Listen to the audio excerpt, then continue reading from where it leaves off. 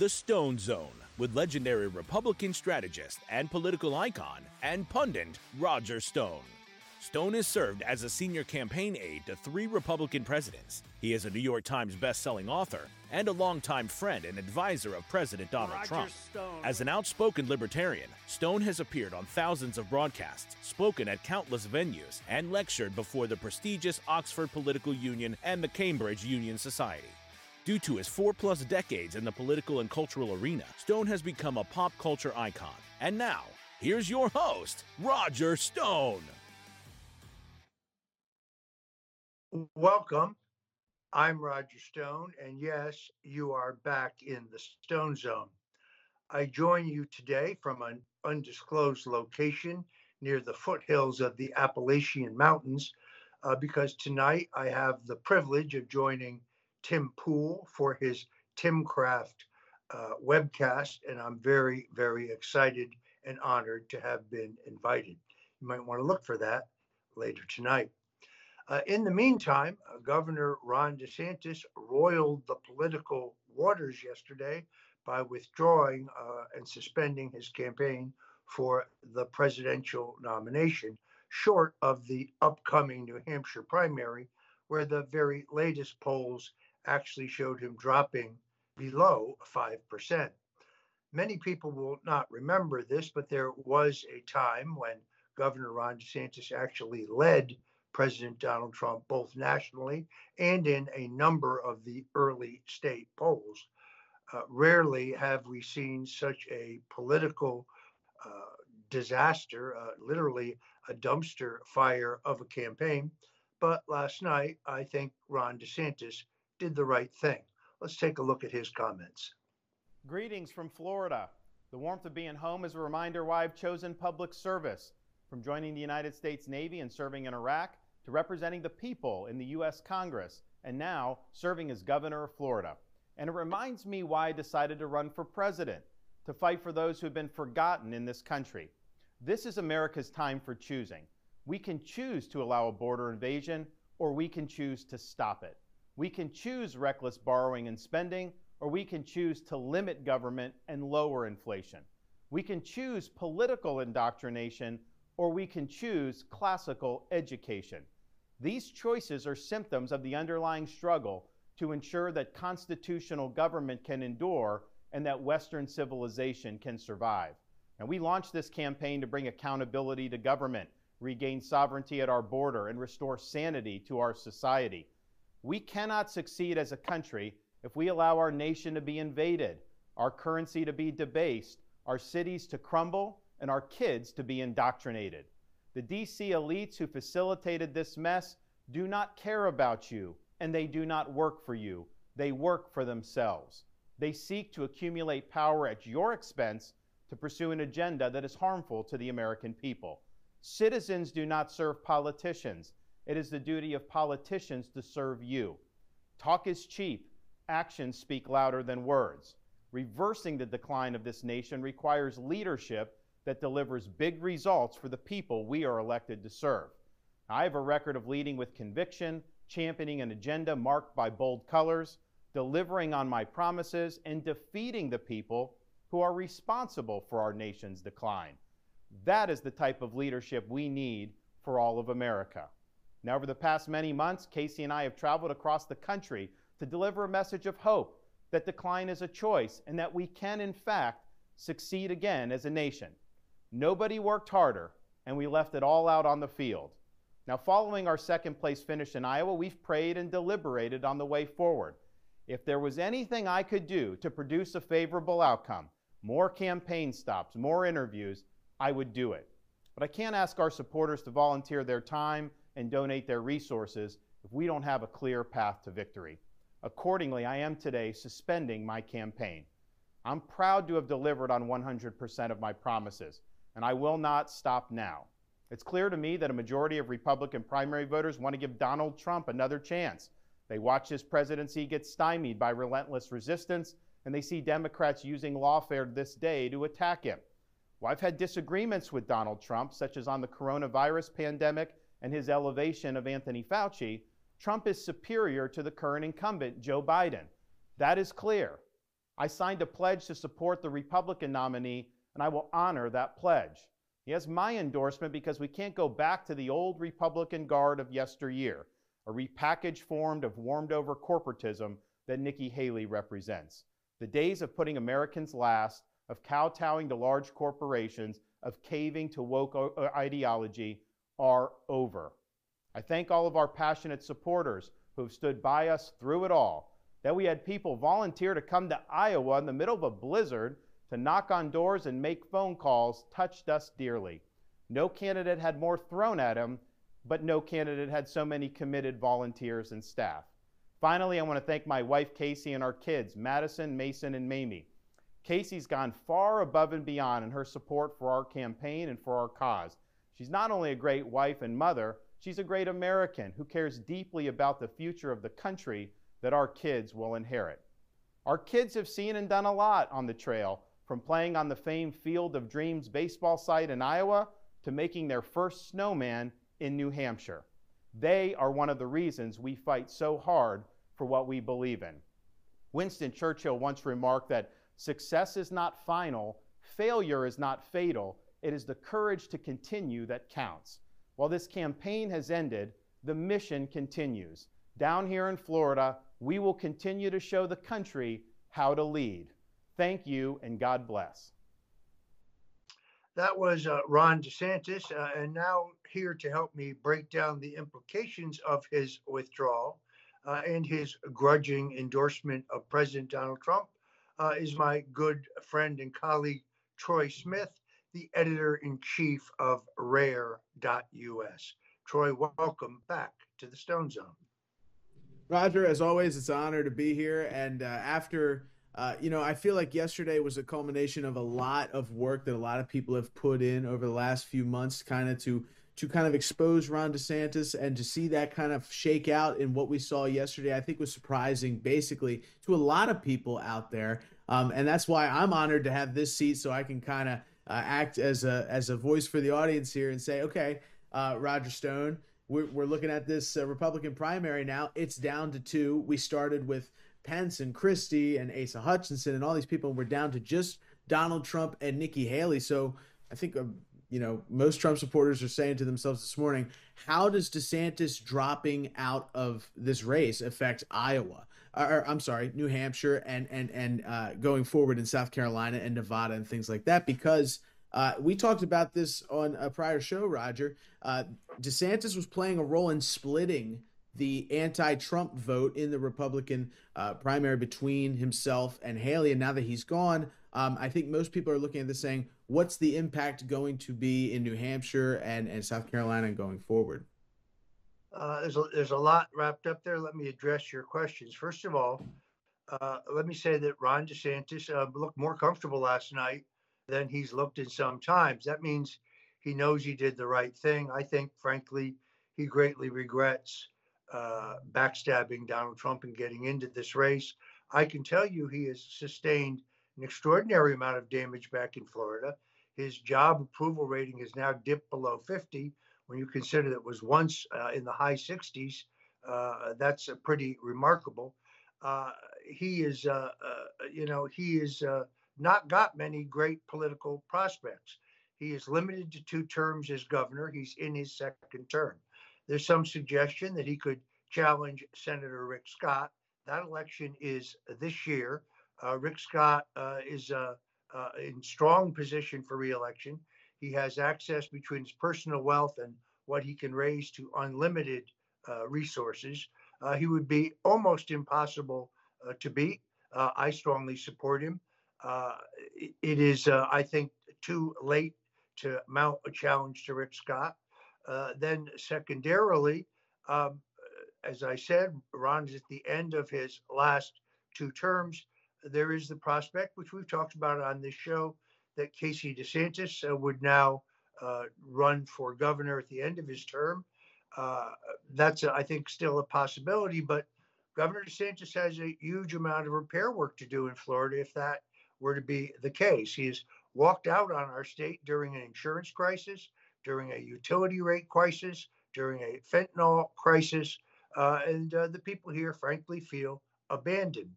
Uh, there is, of course, another Senate race here in 2028, but Senator Marco Rubio endorsed Donald Trump 2 days ago. Didn't get the kind of media coverage I think it deserved. That was a very significant endorsement. After all, Rubio challenged President Trump in 2016 for the Republican nomination. And I'm not sure where Governor DeSantis would find the fulcrum to raise money for a challenge to Rubio if he had the courage to try that in 2028 without the position of governor. I think he's going to find that the legislature that he bullied into submission, changing the state law so that he and only he could remain in state office while running for federal office. If I were a state legislator and I wanted to run for Congress, that law would not have applied to me. So he changed the laws only for himself. And I would argue that he gave a $1 million bribe, a legal bribe, but a bribe to the Speaker of the House for his political action committee in return for that action. So to go to the second part of your question, Ron DeSantis was down to about 5% of the vote in New Hampshire in the most recent polls. And as I said on the show last week, his votes tended to break down the middle, half of them going to Trump, those people who are deluding into believing he really was an America First Republican, of which I think there's serious question now, and those who realize what he really is, a neocon, consistent with his voting record in the U.S. Congress, where he supported the Biden administration coup in Ukraine, for example. So I think he has hurt himself very badly. This is not a day which I hope to pile on. I do think his endorsement of Trump could have been a little bit warmer. But Donald Trump responded, I think, very graciously. He actually has announced that he's retired the name DeSanctimonious. Let's take a look at this. Okay. He just said, will I be using the name Ron DeSanctimonious? I said, that name is officially retired.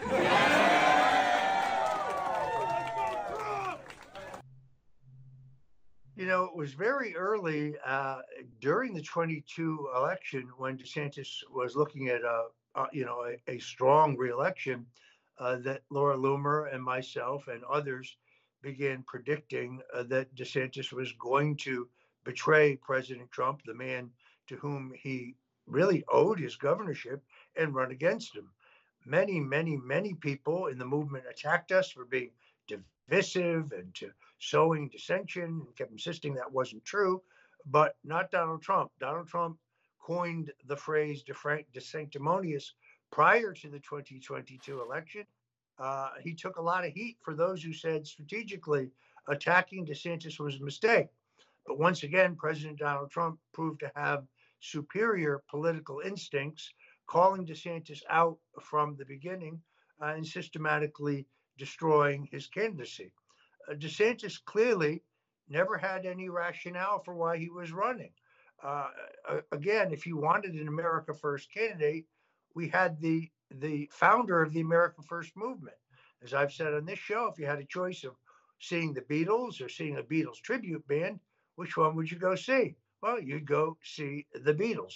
It's very clear in the closing days of this race when DeSantis's attacks on President Trump got more and more shrill, when he was using outlets like MSNBC and CNN to attack Trump, insisting, by the way, that the 2020 election was not stolen, that was completely on the up and up, continuing, which he's done from the beginning, to distort his record on COVID-19, as well as Trump's record on COVID-19. People forgotten it was Donald Trump who, over the objections of his advisors, was touting the effectiveness of hydroxychloroquine and ivermectin. I took both when I got the virus, and they were extraordinarily effective. So I really don't think that his withdrawal greatly impacts the race in terms of a huge shift of votes because, well, he didn't have many votes to shift. But it does make it a two-person race. Donald Trump, I thought, was extremely gracious. Here's a quick bite of Donald Trump speaking about the endorsement by Ron DeSantis. Before we begin, I'd like to take time to congratulate Ron DeSantis and, of course, a really terrific person who I've gotten to know, his wife, Casey, for having run a great campaign for president. He did. He ran a really good campaign, I will tell you. It's not easy. They think it's easy doing this stuff, right? It's not easy. But as you know, he left the campaign trail today at 3 p.m., and in so doing, he was very gracious, and he endorsed me, so I appreciate it.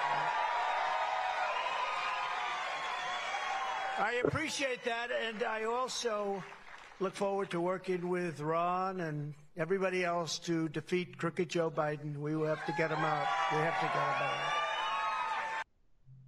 out. Very gracious by President Trump. In fact, Ron did not run a great campaign. I think Laura Loomer's right. I think he spent more like $300 million to fail. But the president's right about one thing. The great danger to this country is Joe Biden and his globalist backers. And everyone who believes in America first needs to rally to the candidacy of Donald Trump. That leads us to your question, really, about Nikki Haley. Let's be very clear about who Nikki Haley is. She is the candidate of the globalists. She is the candidate of the rhino neocon establishment, the people that basically Donald Trump vanquished from control of the party in 2016. Her campaign is financed by some of the biggest names on the left. Why would Reid Hoffman, a man who financed the E. Jean Carroll defamation lawsuit against Donald Trump, which certainly looks like crap to me in terms of her not being able to remember where and when, picking up the storyline of a Law and Order Special Victims Unit show for her claims, going on CNN and saying she finds rape sexy. This is not a very credible witness or a credible plaintiff, unless, of course, you're in a Manhattan courtroom. Reid Hoffman, a man who we now know indisputably visited Epstein's Island numerous times. Reid Hoffman, who is a major donor to Joe Biden and the Democratic Party. Why would he be financing Nikki Haley or Larry Fink, another globalist? He was also involved with LinkedIn, major donor to the Democrats, now suddenly financing Nikki Haley. So she is as dangerous as Joe Biden. Her foreign policy and defense views are indistinguishable from Joe Biden. They're exactly the same. And I think she's going to meet her Waterloo in South Carolina. One of the most effective things that President Trump's campaign did just in the last several days was having South Carolina Henry McMaster, as well as South Carolina's lieutenant governor and substantial members of McMaster's cabinet, plus a number of South Carolina state legislators travel to New Hampshire to tell Nikki Haley's real record when it comes to taxes, when it comes particularly to her ignoring of farmers in that state when they had a catastrophe. No one, I think, has greater credibility. It was a great move by the Trump campaign to have McMaster travel. Nikki Haley also seems to have been caught by surprise when South Carolina Senator Tim Scott endorsed the president. Let's see if we have that video. Governor, the New York Times says that Tim Scott's endorsing Donald Trump tonight. What would that mean to your campaign? We'll wait and see if it happens. Have you talked to him lately? Wow. That's really unbelievable, Roger, especially considering where things are for Nikki Haley right now, as you're talking about. It seems to me that there's more energy behind the Democrat support of her campaign than there is for the Republican support of her campaign. And just seeing her turn her back on a supporter who asked her about the support that Tim Scott has given President Trump. We saw pictures of Tim Scott traveling to New Hampshire to be with Trump and to endorse him. I mean, it's just it's shaking out, and you could tell by the look on her face there, Roger, that she seemed shocked by that. I mean, were you shocked by the fact that Tim Scott endorsed President Trump? Well, I'm really not. Tim Scott being speculated by some as a potential vice presidential candidate. It is instructive that although he ran for president, he ran a constructive, positive campaign, and he was not ever unduly critical of Donald Trump at all. In fact, I don't think he criticized Trump at all. He tried to make the positive case for himself. He failed. Trump's right. Running for president may look easy. It's not easy. I think Tim Scott handled himself well, and although he did not do well, he walked away with the respect of everyone. Do we have that bite of Tim Scott endorsing Donald Trump?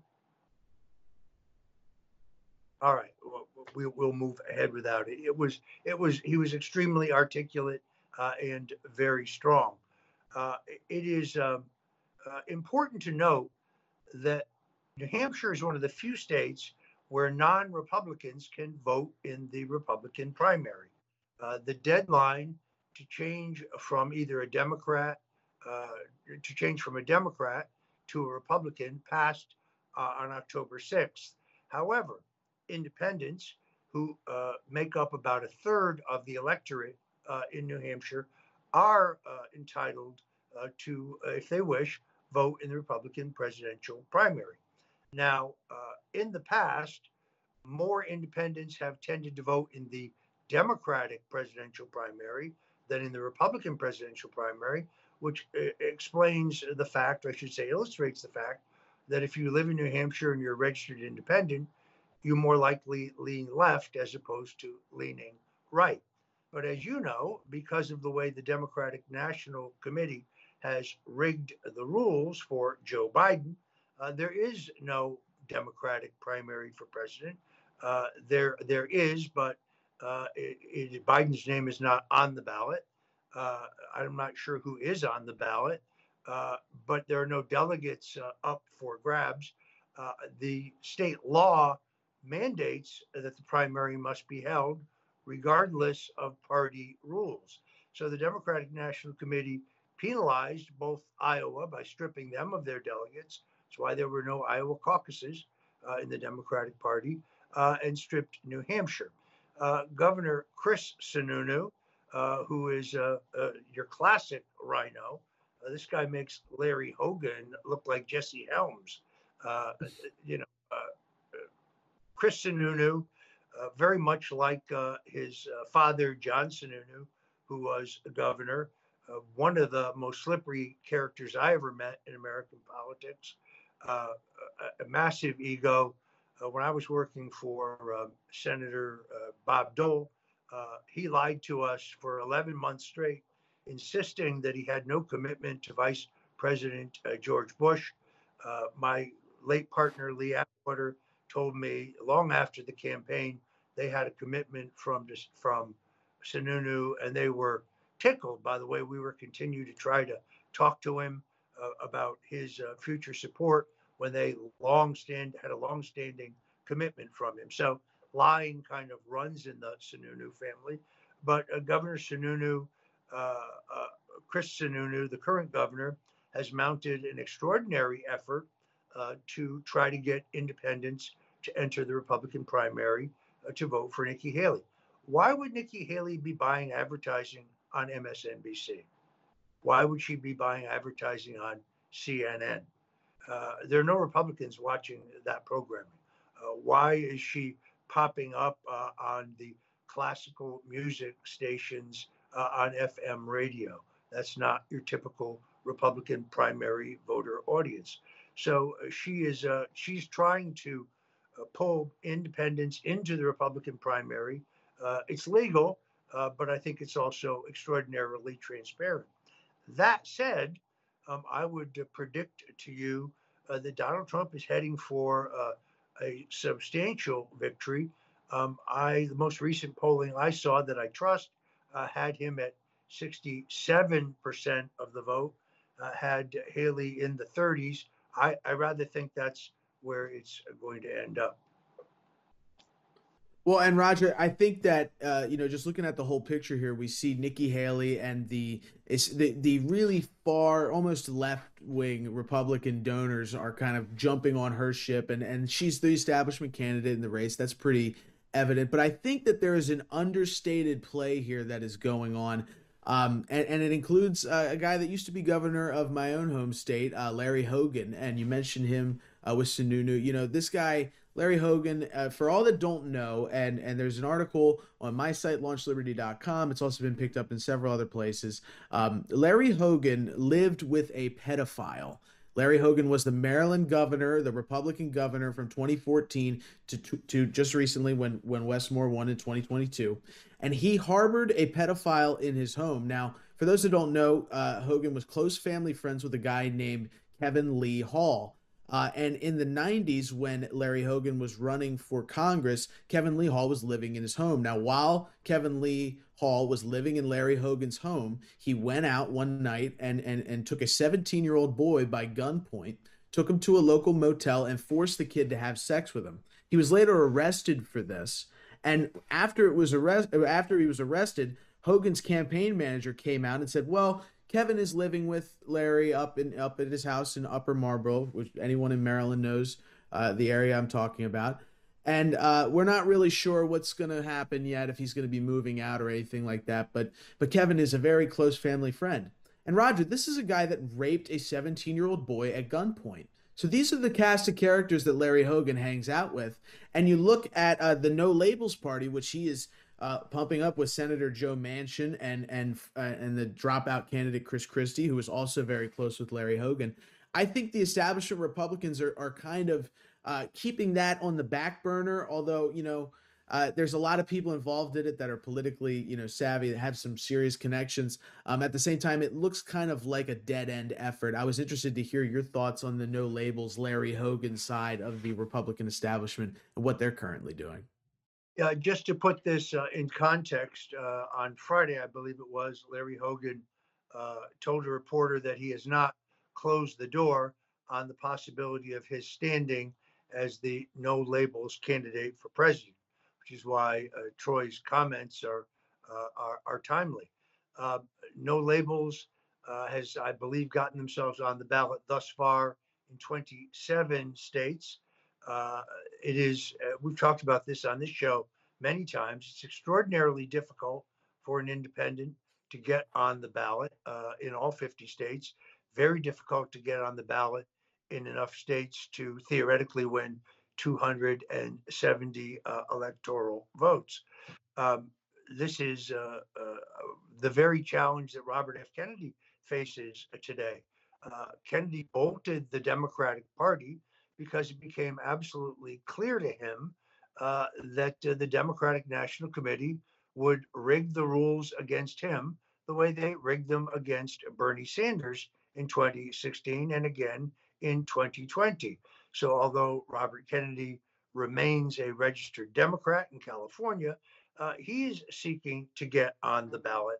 The only state that I know where he has been successful so far is Utah, which has perhaps the easiest state law in terms of ballot access. Now, every state is different.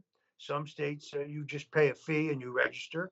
They tend to be smaller states. The swing states, interestingly enough, the most important places to be on the ballot if you're going to have any shot at being president, or if you're going to try to do what he now is going to try to do, which is not to win, but to throw this contest into the U.S. House of Representatives. In other words, Robert Kennedy now openly admits that if he can just ensure that neither Joe Biden or whoever the Democratic nominee is, or Donald Trump, who's now virtually certain to be the Republican nominee, can be denied 270 electoral votes, that decision now goes to the U.S. House of Representatives.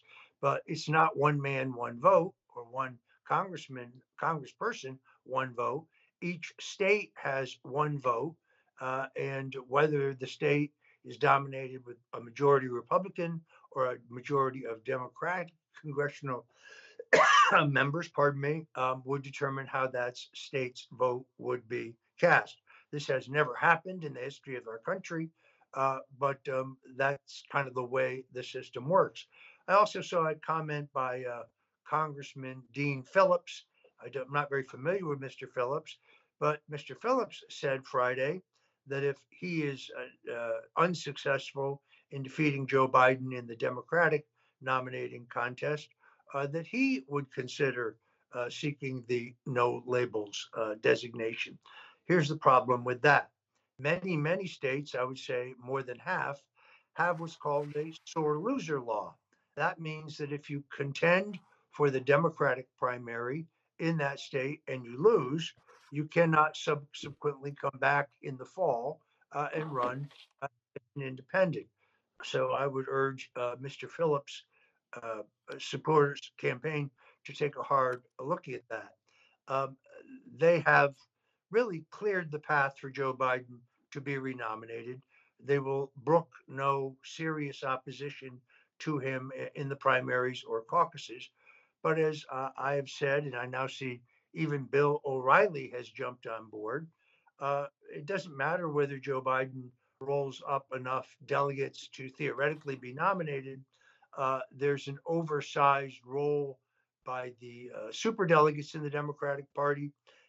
And if they went to convention and Joe Biden were to announce days before that his health really does not allow him to pursue another term, but that he is throwing the convention open to work its will, it is the perfect storm for the draft of Michelle Obama.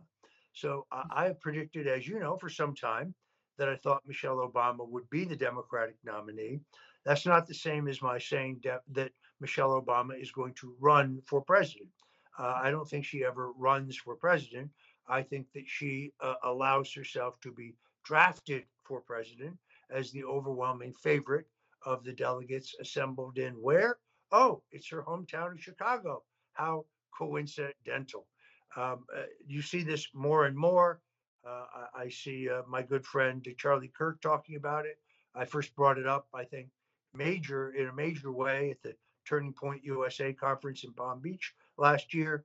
I have been saying this and writing about it, talking about it for some length. I still believe that is going to happen.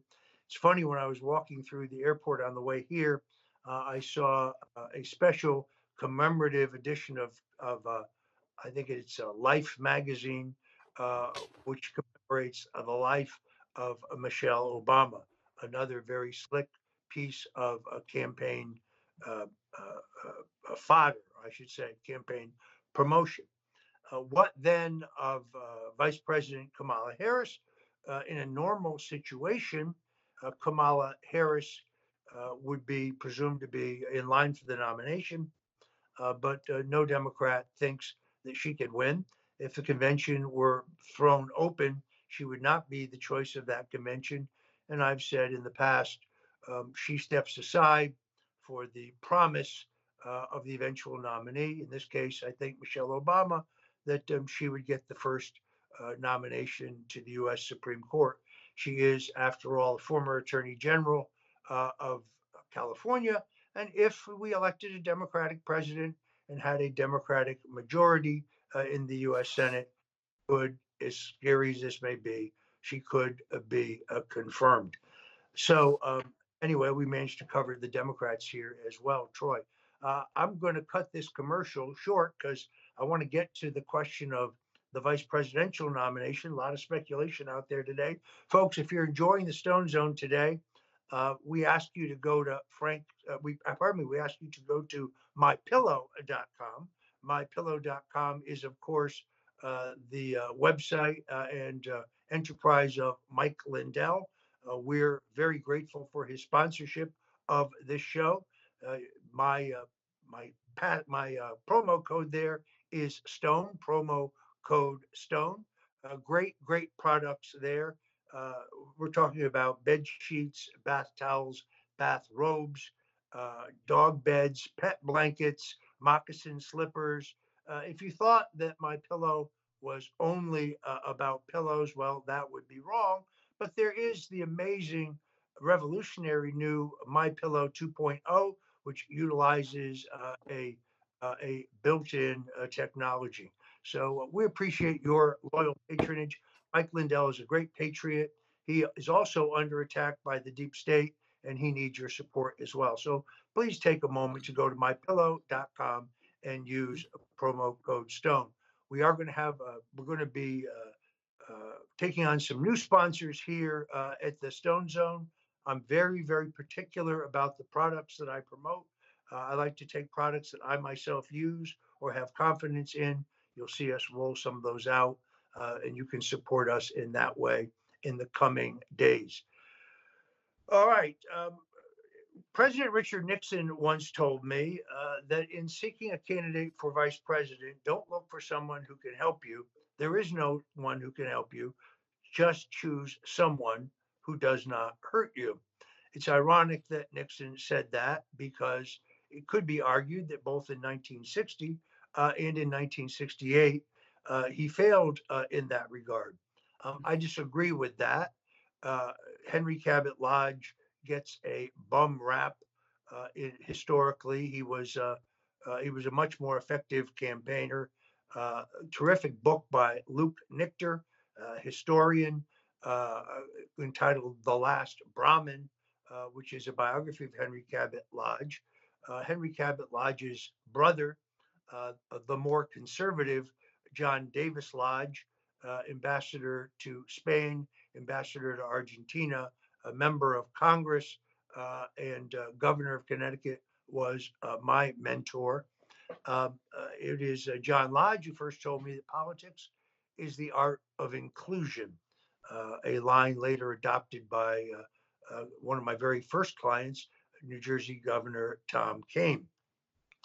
Uh, the vice presidential sweepstakes seems to have kicked into high gear here. Let me state from the very beginning that my opinions stated today are only my opinions. I speak for myself. In no way do I speak for President Trump or his campaign. Conversations I've had with him or with others on his campaign staff are confidential and will remain confidential. I am only reflecting my views here today. But I do think that there is an opportunity here. In a perfect world, President Trump needs to select a running mate first and foremost who is qualified to be president in the event that he is incapacitated, God forbid. But then, secondarily, politically, you would seek someone who reaches out to a constituency you don't already have. That is, of course, in our very polarized politics, far easier said than done. Let's kind of go through this list, Troy. I'll let you take the lead. Oh, exactly, Roger. Because we have I appreciate it because we have a long list of here people to kind of get through, and I think we could start easily with a guy that dropped out yesterday that we started the show talking about. There's been some speculation that Trump would perhaps choose Florida Governor Ron DeSantis as his running mate in an attempt to kind of bring things together. What are your thoughts on that? Well, here's the problem. I've explained this many times, but many people I don't think focused on it. While the rules of the Electoral College do not specifically prohibit you from choosing two people who are legal residents of the same state, what they do is they penalize you because if the ticket carried that state, you would forfeit the electoral votes of that state in the Electoral College vote. Certainly, a Trump DeSantis ticket would easily win Florida, but in a close race, we cannot afford to forfeit the votes of Florida with its, I think it is 27 electoral votes. I have to go back and look at that. Nixon used to have them memorized. I confess that I no longer do. Now, the problem with that is that Florida issue also eliminates a number of other potentially strong candidates. Byron Donalds, the congressman from the southwestern Florida, a very, very good man, a strong supporter of the president, a loyal America First candidate, but again, a Floridian, someone who therefore I think cannot be selected. Some say, well, Donald Trump could just change his residence to New Jersey or New York, but given the way he's been treated by the judicial system in New York State, I can't see any circumstance under which he would do that. He's happy to be a Floridian, so I don't see that kind of arrangement. Dick Cheney lived in Texas legally. He was a legal resident of Texas when he was selected by George Bush, or I should say, when he selected himself as the head of the selection committee for George W. Bush. At the very last minute, changed his legal residence to Wyoming in order to be constitutionally eligible. That, by the way, also eliminates my good friend, General Michael Flynn. Mike Flynn's a great man. He would make a great president, but I think he will make a much greater Secretary of Defense or perhaps yet again National Security Advisor. I think his greatest public service lies ahead, but again, a Floridian, and therefore I think taken out of contention. Who else do you like, Troy? Well, Florida's interesting because you really don't hear people talking about the fact that it actually would hurt Trump if he were to pick somebody from Florida. That's the thing I think people are getting on the StoneZOne that they don't exactly get other places. Another name that I've heard a lot about is Lee Zeldin, who of course ran for governor in New York. He's an interesting guy, and I know Roger, you doing your WABC show in New York, you know a lot about New York, and interested to hear your thoughts on Lee Zeldin. Because and let me add here also that there are people speculating that Trump has already chosen Lee Zeldin as his vice president. I saw you address those. And I'd like you to address that here too. Yeah, look, I like Lee Zeldin. He's a nice guy. He did do two early rallies for Ron DeSantis before endorsing Donald Trump. He did endorse him at a key time. I appreciate that, but I don't know what constituency Lee Zeldin brings you. I saw where Sebastian Gorka, who seems like a nice fellow, says that this decision is already made and Zeldin has been chosen. I don't believe that that is accurate. Let's move on. I think another name that we've heard about is Governor Kristi Noem, who is somebody that I think people look at and say, okay, this might bring. We're talking about the Midwest. We're talking about a different demographic area than Trump is really, with the East Coast. So I think that's an interesting pick, and I think a lot of people are talking about that as well.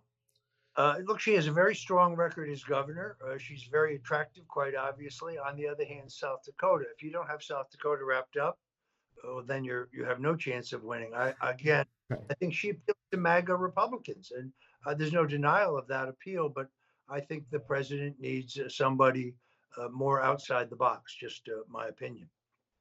Another one is Congresswoman Elise Stefanik from New York, who has gotten a lot of praise recently for being, tough when it comes to Judge Beryl Howell or any number of things that she's done, whether it's her conduct in the Giuliani proceedings, kind of standing up for him, or anything as far as standing up for President Trump in Congress. It seems that Elise Stefanik seems to be on the forefront of a lot of that.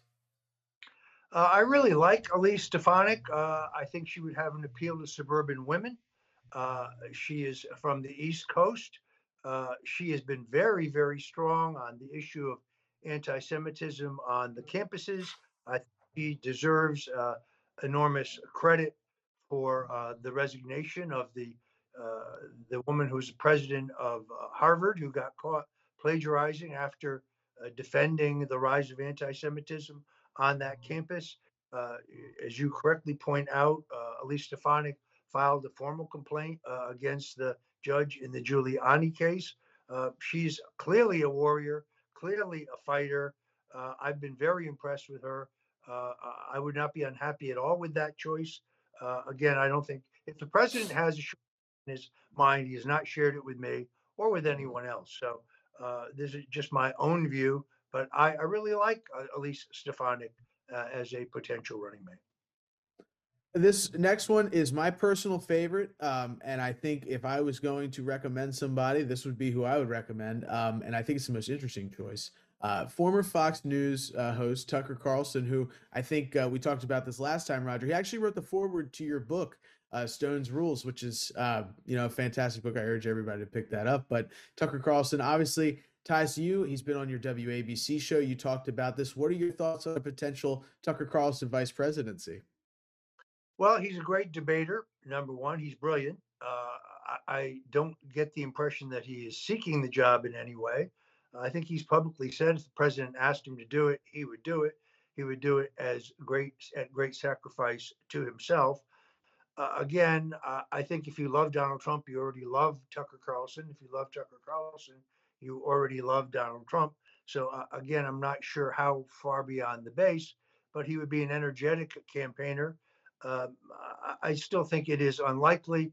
I was happy to see Donald Trump Jr. say positive things about the prospect. I would be very happy with Tucker Carlson should it come to pass, but I think it is unlikely. Look, before the election of Donald Trump, every president we had either been a senator or a governor or a congressman or a general. Donald Trump broke the mold when he became the first business person to be elected president. And I think you're going to want someone for vice president who has some governmental experience. Uh, Tucker Carlson would be great on the ticket in terms of maximizing turnout of the base.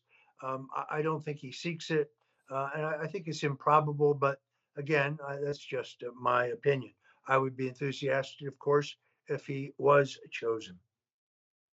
Okay, so we have just a few more here. We have Ben Carson, who, and let me just add here. I think if you were going to go with somebody who is proven to stand by President Trump, because we all remember when everybody was jumping ship after the last election, and Ben Carson was a guy that has kind of maintained his integrity throughout this. If you were going to, in my opinion, Roger, if you're going to go with a safe pick, somebody who's not, like you said, not going to hurt you, it would be Dr. Ben Carson. What are your thoughts on him potentially being Trump's running mate?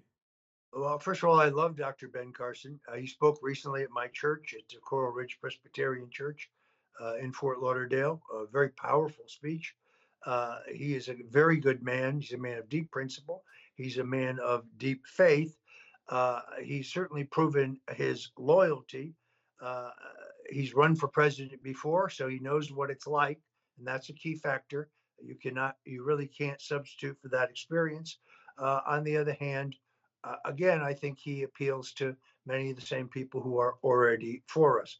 Certainly qualified would be a solid choice. Uh, it may be a little, you know, I would hope for something outside the box, but someone who did not offend anyone in the base. As Richard Nixon used to say, base is everything.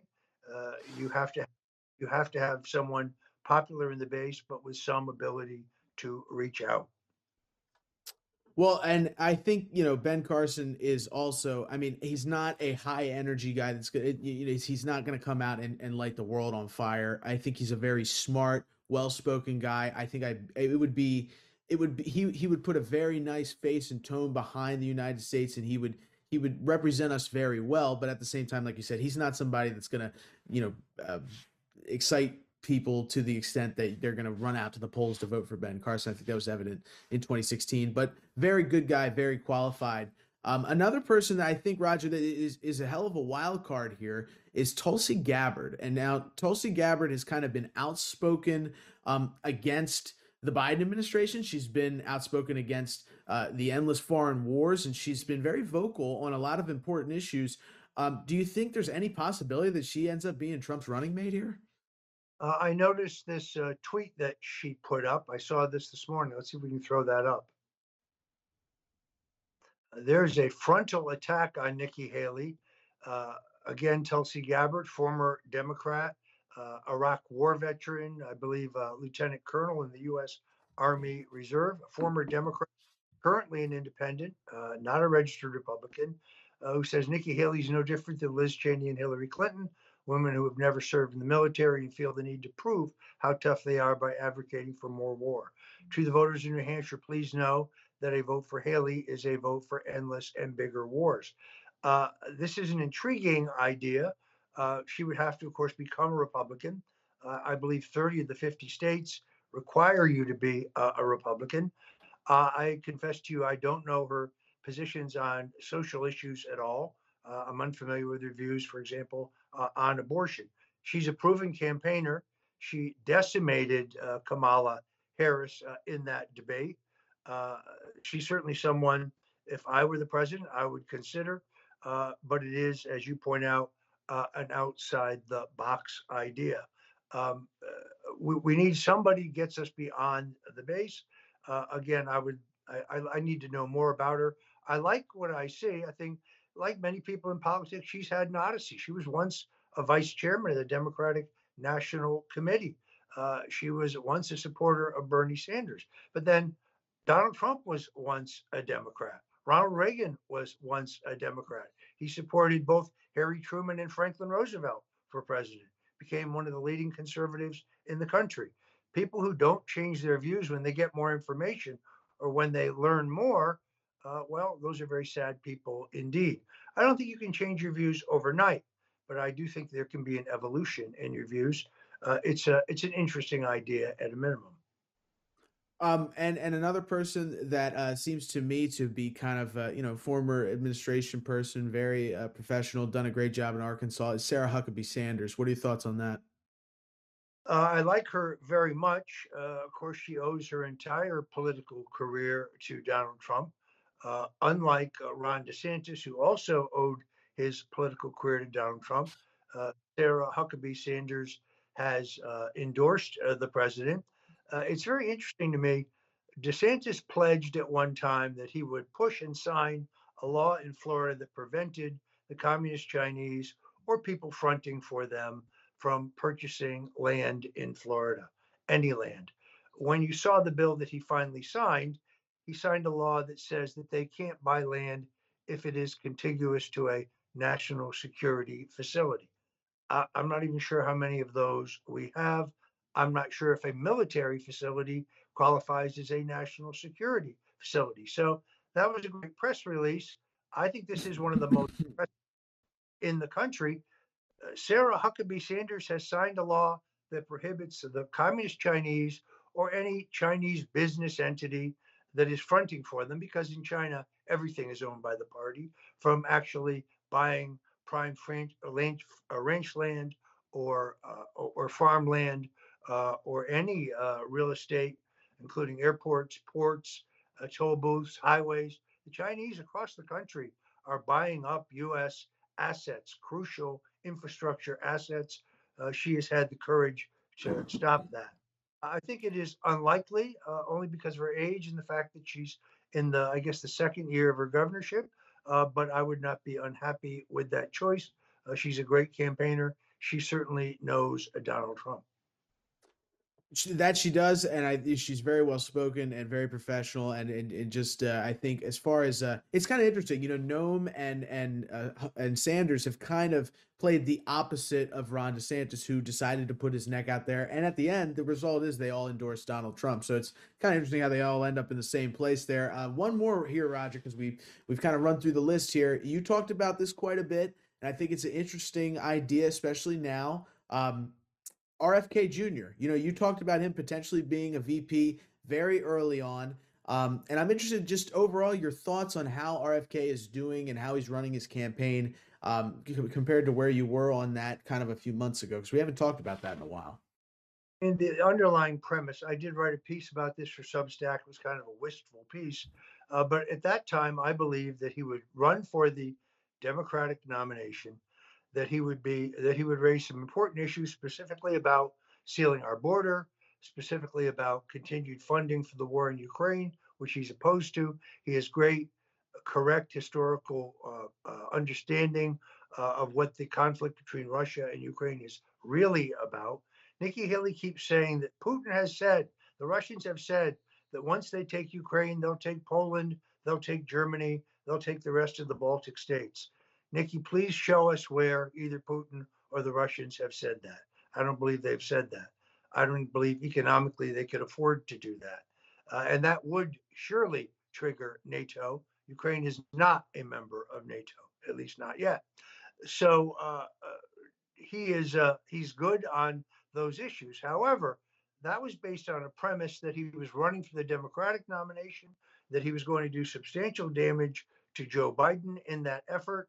But at the end, he, like Bernie Sanders, would be kneecapped, and that he would create a pool of Democrats and perhaps younger voters or people who've been drawn to his candidacy based on his issue positions, which on many, many issues, but not all issues, are similar to President Trump's.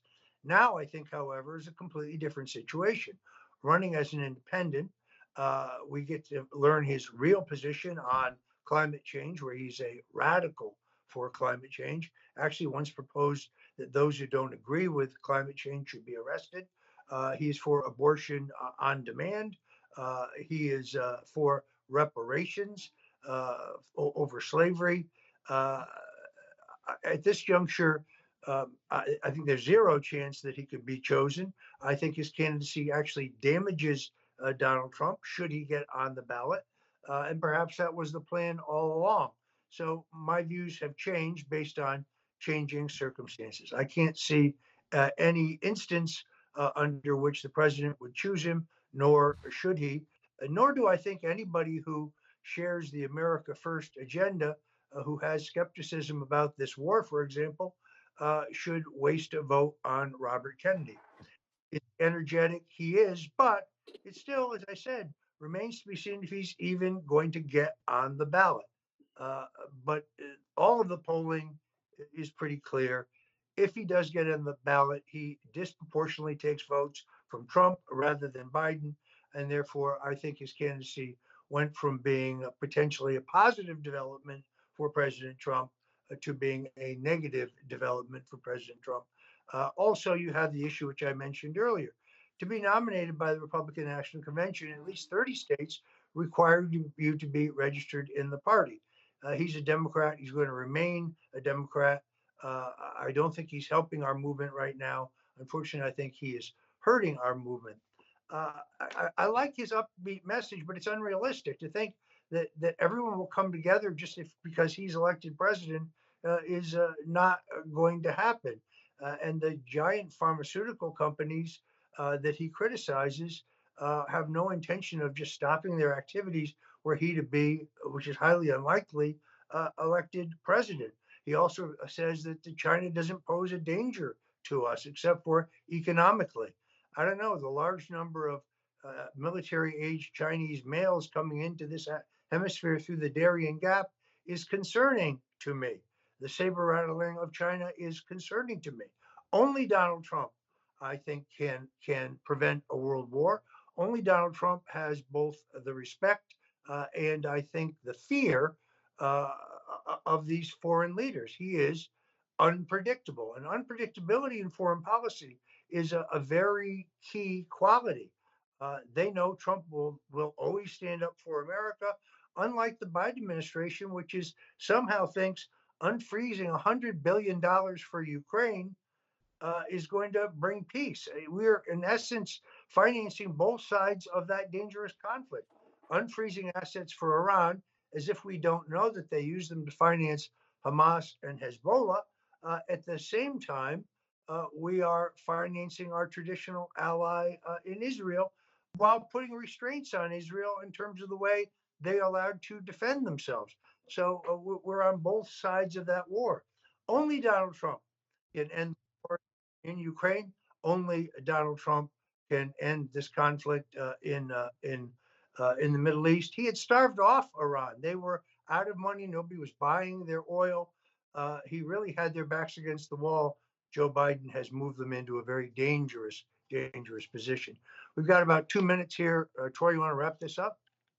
Yes, yeah, we could. And I just want to point out for everybody to check out on rare.us. We did the initial story, and it's kind of, Roger's been picked up by Natural News, has been picked up by InfoWars, talking about a Mediaite and the fake audio that they produce. And I just wanted to point out, we have the comments from Hitesh Sian. He sent us exactly what we published, and I think it's important for everybody to go back to that article and to look and say, okay, this is a guy that's involved with recording. This is a guy who is involved with a lot of different aspects of audio engineering, and he comes in and he says this. Troy, unfortunately, we are out of time. There have been 4 different professional independent analyses of this audio. It's a fraud. It's a smear. People say, why don't you sue? Well, I'm seriously considering it. There's a very high barrier for defamation under the Times v. Sullivan, but it's not true. And we'll have more about that tomorrow on the Stone Zone. In the meantime, God bless you, and thank you for tuning in. Thank my co-host, Troy Smith. And folks, go by mypillow.com. Use promo code STONE. God bless you and Godspeed.